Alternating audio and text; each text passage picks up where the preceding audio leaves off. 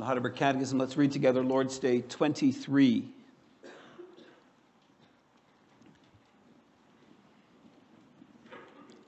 Our justification.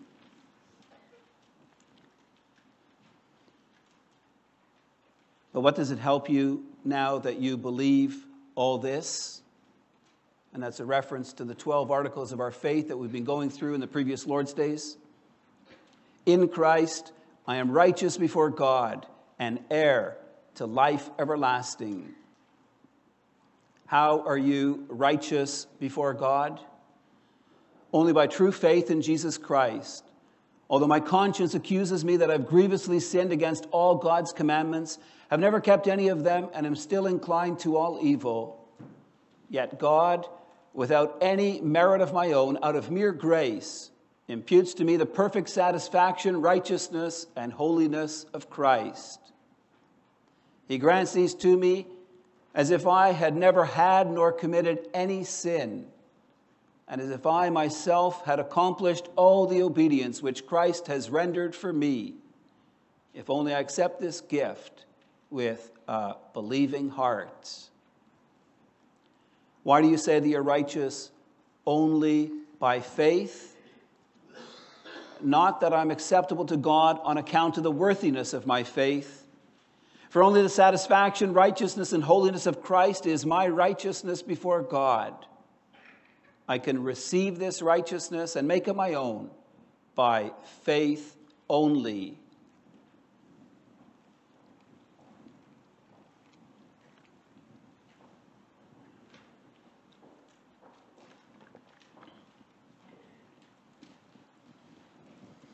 Beloved congregation of our Lord Jesus Christ, there's a question that I want you to seriously consider this afternoon. Are we sinners or are we saints? Some of you may think that that's an easy question to answer. Many of you would likely respond, we're both. The Bible offers much evidence to prove that we are sinful people. The Lord anointed David as king because he was a man after God's own heart. Yet David acknowledges that by nature he was a sinful man. David confesses in Psalm 51, "Behold, I was brought forth in iniquity, and in sin my mother conceived me." Not only was David conceived and born in sin, he also committed great sins in his life. He committed adultery with Bathsheba. He murdered her husband Uriah to try cover up his sin. Psalm 51 is a song of repentance, where David cries out for God to be merciful to him and to forgive his sins. From this, we could conclude we're all sinful people. Yet the Bible also presents a different picture of who we are. The message of the gospel is that Jesus Christ came to suffer and die for our sins through his death on the cross. It makes it clear that in Christ we are righteous before God. That because of Christ's atoning work, God looks at us as if we never had nor committed any sin. In 2 Corinthians 5, Paul writes that we should no longer regard anyone according to the flesh. Paul says if anyone is in Christ, he is a new creation. The old has passed away. Behold, the new has come. What Paul is saying is that while we were sinners, we've been made righteous and holy through the blood and spirit of Jesus Christ. So I come back to the question I began with. Are we sinners or are we saints? What is our position, our status before God? How do you, dear brother, dear sister, see yourself?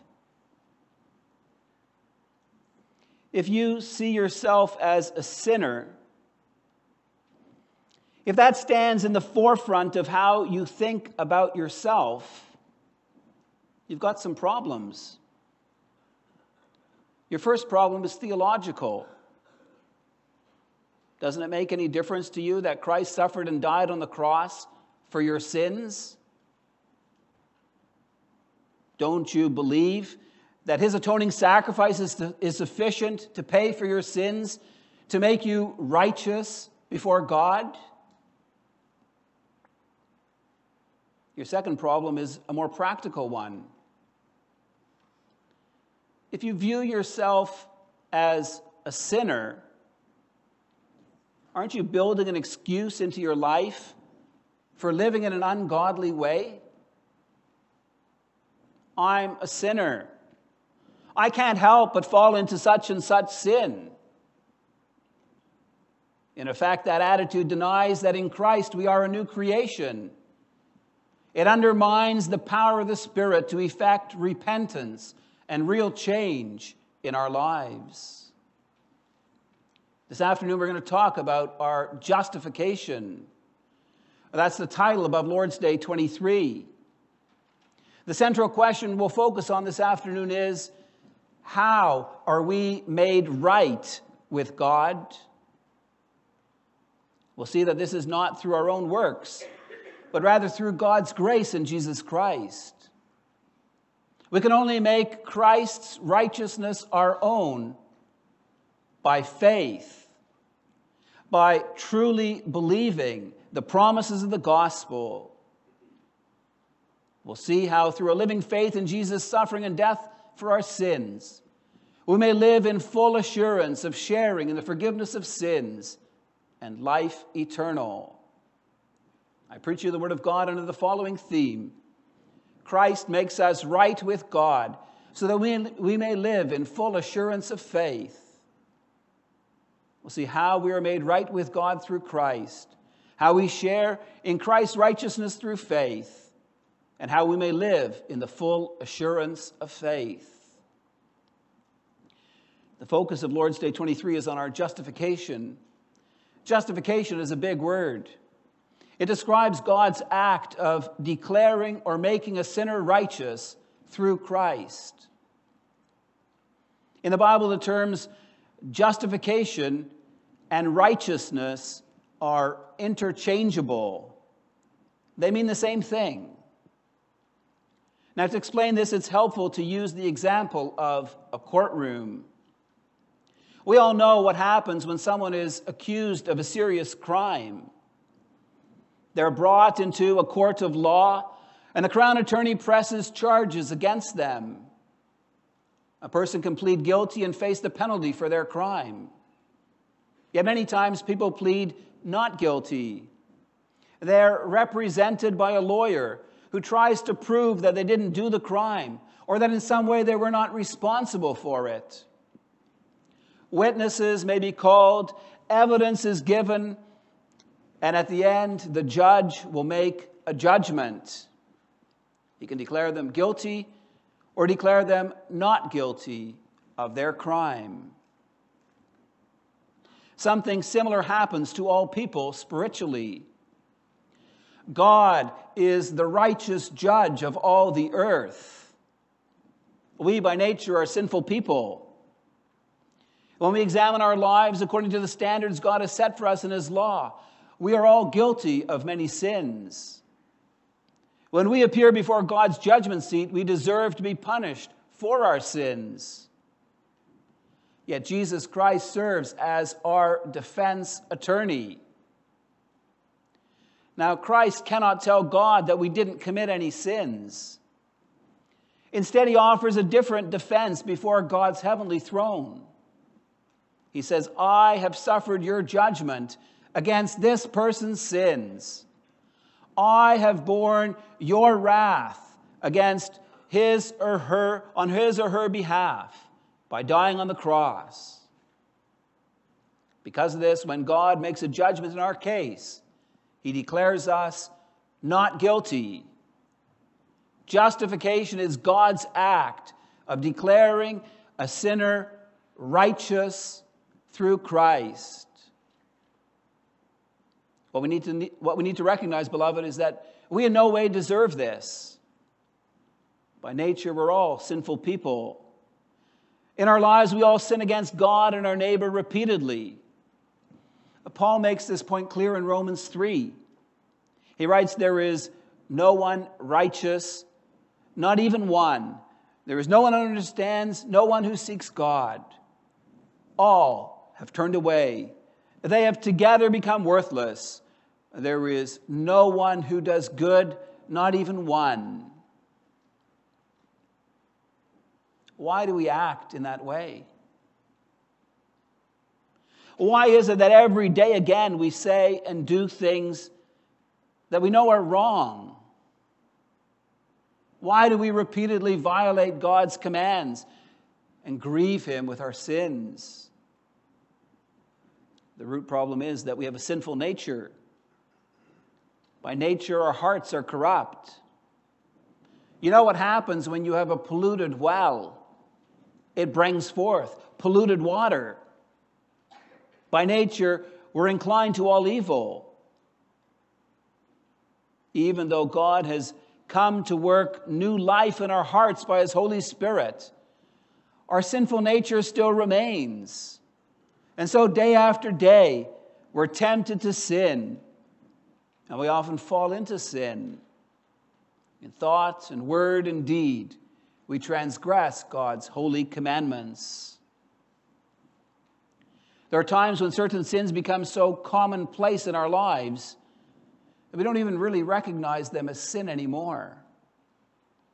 If you habitually swear, you get to the point where you don't even think about it anymore. We all have a tendency of being self-centered. And at times we trample over others to get what we want, even without realizing how much we hurt those around us. At times our pride, our impatience, or anger can have a very detrimental effect on others. And yet we can be completely oblivious to our flaws and to the impact they have on those around us. There's also times, beloved, when we knowingly sin. The thought flashes through our mind, what I'm thinking about doing is wrong. I shouldn't do it. But we also have good excuses for our sins. It's not really that bad. Or everyone's doing it. Or what does it really hurt?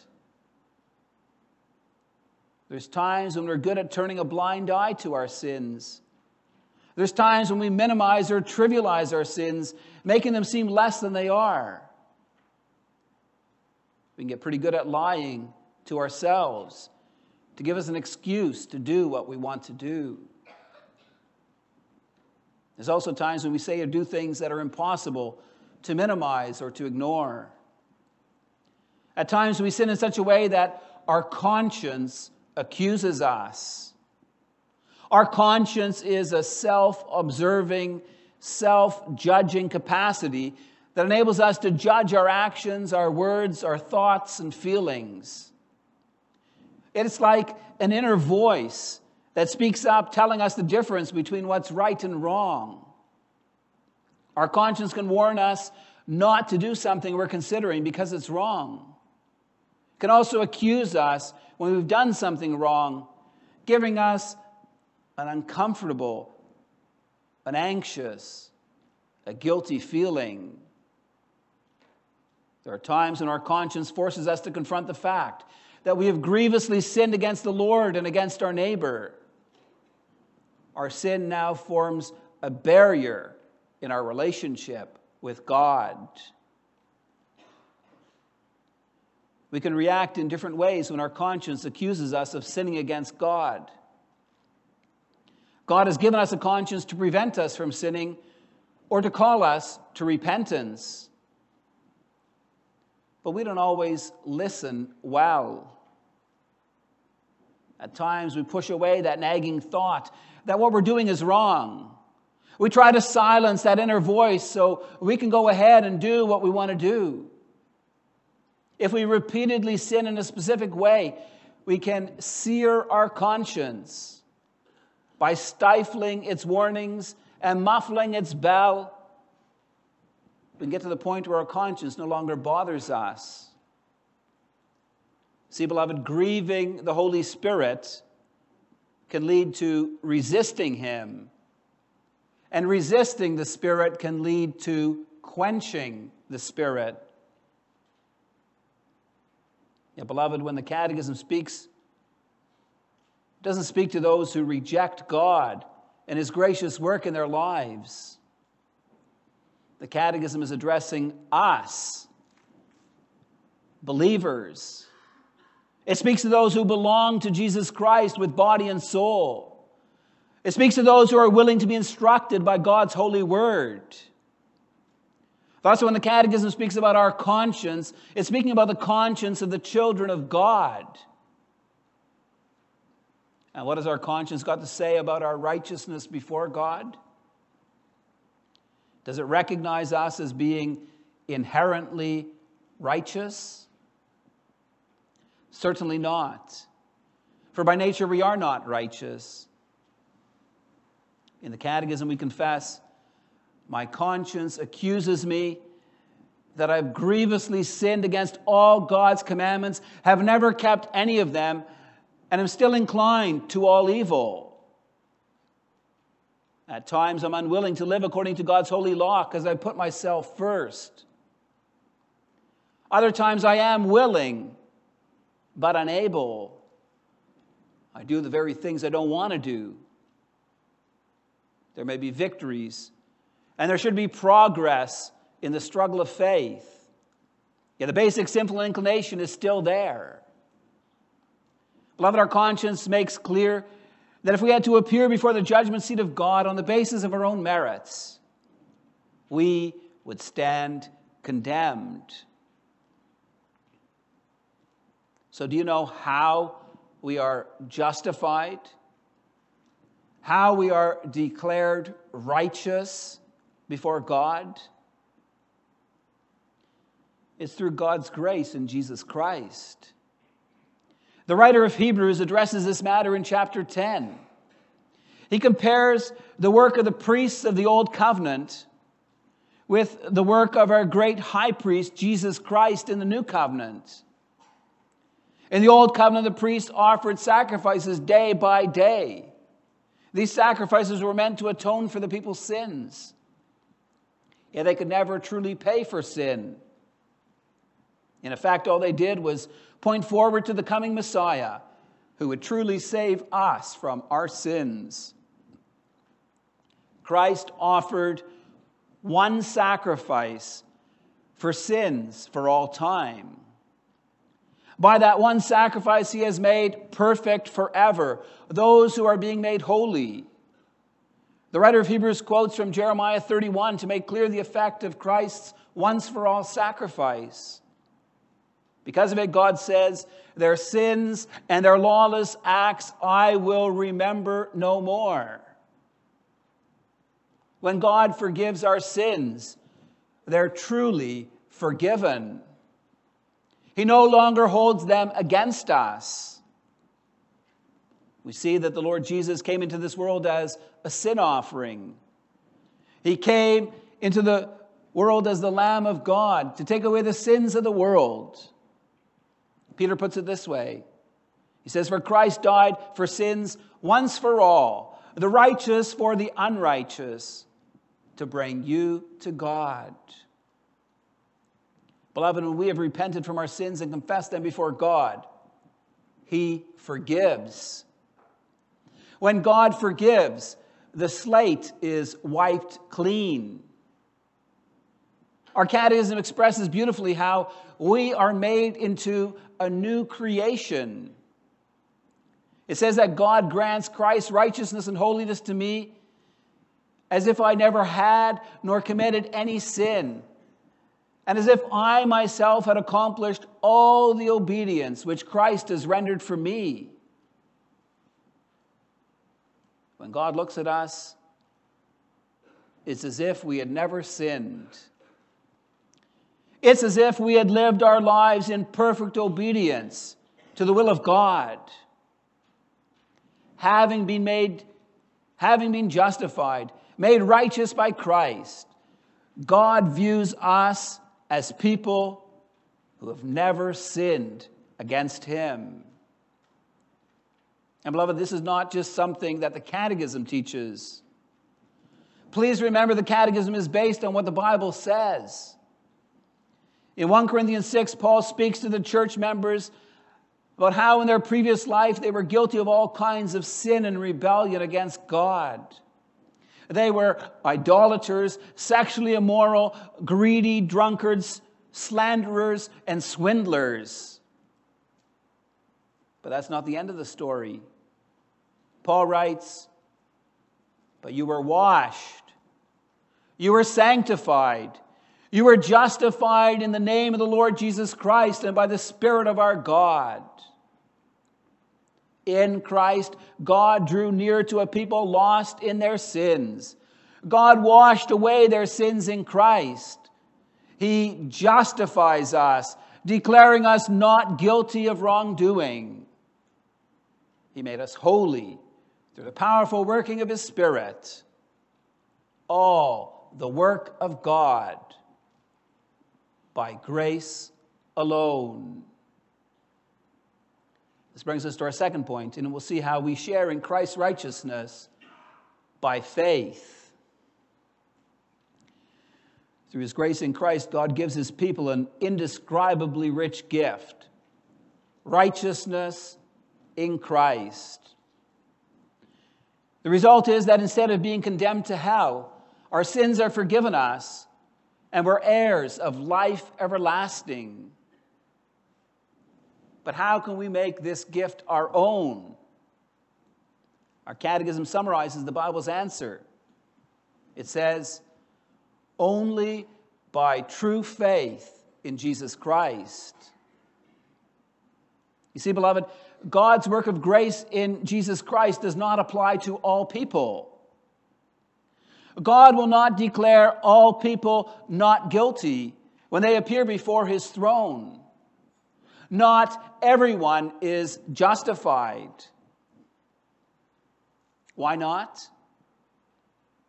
Because there are many who do not know Jesus Christ as their Lord and Savior. There are many who, having heard the good news of salvation, reject it. There are many who cannot accept salvation as a free gift, but who think that they can earn or merit favor with God through their own good works. Yet there's only one way to be saved: by true faith in Jesus Christ as our Savior and Lord. John teaches us this clearly in John 3:36. He says, "Whoever believes in the Son has eternal life. Whoever does not obey the Son shall not see life, but the wrath of God remains on him." Thus we see that while our justification is given to us by God in his grace, it needs to be appropriated by us through faith. We can receive the rich gift of grace God grants us. We can make it our own by faith alone. The writer of Hebrews emphasizes the need for a living faith in Jesus Christ. He speaks about how Christ has opened the way to God for us through his flesh, offered on the cross.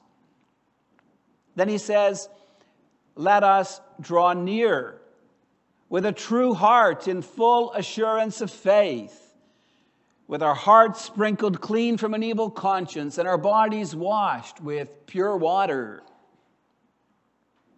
We're called to draw near to God.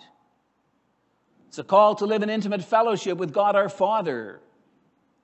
We're called to come before him with a true heart in full assurance of faith. A true heart is a sincere heart, one devoted to God, one reliant on him. The writer of Hebrews contrasts true faith with a lack of faith in the verses that follow. He writes, "For if we go on sinning deliberately after receiving the knowledge of the truth, there no longer remains a sacrifice for sins, but a fearful expectation of judgment." You see, beloved, saying you have faith is not the same as living in faith. If you have faith in Jesus Christ as your Savior and Lord, you'll submit your heart and your life to Him. You'll trust in Him to provide all your needs. You'll acknowledge that God's way and not your own way is best for your life. You'll be willing to submit to God's good commandments instead of walking in sinful ways. You see, beloved, faith which doesn't love God and His Son, Jesus Christ, isn't faith. Faith which is inactive isn't faith. Faith which continues on its own way isn't faith. Faith that continues in deliberate sin isn't faith. Faith which doesn't produce good fruit isn't faith. Faith which doesn't hunger and thirst for righteousness isn't faith. Faith which only thinks about myself and my desires isn't faith. Faith that doesn't trust in God isn't faith. Don't deceive yourself by thinking that you have faith and that you share in Christ's righteousness if you don't have a living and an active faith. The writer of Hebrews warns of the severe punishment that will come on those who go on sinning deliberately after receiving the knowledge of the truth. He says that for such people, there no longer remains a sacrifice for sins, but a fearful expectation of judgment. He asks, how much worse punishment do you think will be deserved by the one who has trampled underfoot the Son of God and has profaned the blood of the covenant by which He was sanctified and has outraged the Spirit of grace? He warns about God's vengeance, about how He will punish the unrepentant. He says, it is a fearful thing to fall into the hands of the living God. Now you might be wondering, why is our pastor making such a big point about the need for a living faith? Beloved, it's because there are times when we live in smug complacency. It's so easy to adopt the attitude that we're God's children and God loves us and that anyone who's a church member is going to be saved. It's so easy to buy into a sermon about how we're all justified by grace alone and to think that how we live is of little consequence for our salvation. It's easy for us to claim forgiveness for our sins in the blood of Christ while living in unrepentant sin. The doctrine of justification has often been called the heart of the Reformed faith. Beloved, it is an incredibly rich treasure. Just think of how Jesus Christ was willing to suffer and to die in your place. How Jesus bore God's infinite wrath to pay for all your sins. How God in Christ is willing to declare all His children not guilty of their sins, to grant them freedom and life now and forevermore. Glorious riches made available to each one of us if we only take hold of them by faith. If we truly believe the gospel and live out of it. Do you believe that Jesus Christ has suffered and died for your sins? Are you living close to God and thankful for his abundant grace in Christ? Beloved, is it showing in your life? If so, give thanks to God. But if not, then repent before it's too late. This brings us to our final point: how we may live in full assurance of faith. Sometimes when questions get asked about whether or not we have a living faith in Jesus Christ, it can cause us to doubt whether or not we are saved. That's appropriate for those who are living in unrepentant sin. But it can create doubts in the hearts of those who truly believe in Jesus Christ, but who struggle with sin. It can create uncertainty in the hearts of those who are going through hard times and who sometimes struggle to depend on God for all they need. The writer to the Hebrews reminds God's people of earlier times when they faced persecution and underwent great suffering. At times they were publicly exposed to abuse and afflictions, and at times they stood side by side with those who were thus treated. They had compassion on those in prison. They joyfully accepted the plundering of their property, since they knew they had a better and a lasting inheritance. These Christians had endured much for the sake of the gospel. Through it all, they held fast their faith in Jesus Christ.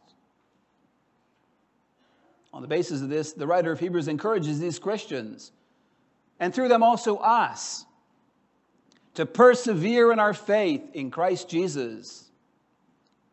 He writes, "Therefore do not throw away your confidence, which has great reward." Here he encourages us to be confident in all the rich promises God has made to us in his word. He wants us to be confident in Jesus Christ and his redeeming work. For believing that Christ has paid the price for my sins allows me to share in the forgiveness of sins and life eternal. What you need to understand, beloved, is that life has its ups and its downs. At times, our faith in Jesus Christ can be firm and strong. At other times, our faith can be weak and we can be filled with doubts. There are times when we may enjoy many blessings from God's hand, but there's also times when we're faced with great struggles and difficulties. When we walk through the hard times for long enough, often causes questions to arise in our hearts. Where is God? And why is God allowing so much hardship and suffering in my life? Has God forsaken me? Adversity and hardship often cause us to face struggles and doubts in our faith. Do you know how the writer to the Hebrews responds to this? He says, "For you have need of endurance, so that when you have done the will of God, you may receive what is promised." You need to persevere in your faith, believing God's promises to be true, and doing the will of God that you may share in Christ's blessings. Please note, beloved, that the writer of Hebrews encourages us to trust and obey. That's what faith is ultimately all about. Trusting God's promises and obeying his will. The writer of Hebrews continues to speak about how in a little while God will fulfill his promise and how Christ will come again. He points to the glorious inheritance that's in store for all those who embrace Christ with a living faith. He writes about how my righteous one shall live by faith. And if he shrinks back, my soul has no pleasure in him. He concludes, but we are not of those who shrink back and are destroyed, but of those who have faith and preserve their souls. Is it possible for us, beloved, to live in full assurance of faith? Can we be sure Christ has suffered and died on the cross for my sins, and that in him God has declared me not guilty of my sins? Can we be sure that we will remain in the faith and share in life with God on new heavens and the new earth? Ultimately, the answer to this question depends on where you're at in your relationship with God. Depends on whether you're trusting and obeying, or if you're living in unrepentant sin. As we've seen earlier, God's judgment rests on all who do not repent of their sins and believe in Jesus Christ. But what if I trust and obey, but don't always feel the assurance of faith in my heart? How do I know if God has granted me the righteousness and holiness of Christ? How can I be sure that God will preserve me to the end, that I may share in life eternal? Beloved, there's three ways in which we may be assured of this. First, God's word promises this. In John 10, Jesus promises his sheep, I give them eternal life, and they will never perish, and no one will be able to snatch them out of my hand. In Romans 8, Paul speaks about how nobody and nothing will be able to separate us from the love of God in Christ Jesus our Lord. Second, the Holy Spirit works the assurance of faith in our hearts. Romans 8 verse 16 says, the Spirit himself bears witness with our spirit that we are children of God. In other words, the Spirit himself works in our hearts that we may be assured that we are God's redeemed and renewed children. Finally, a godly lifestyle confirms our good standing with God. In Matthew 7, Jesus teaches that a tree is known by its fruits. And that a good tree bears good fruit and a bad tree bears bad fruit. James 2 teaches us that the fruits of faith are evidence that we have faith. Thus, beloved, the true children of God may know that God's grace and love are theirs in Christ Jesus.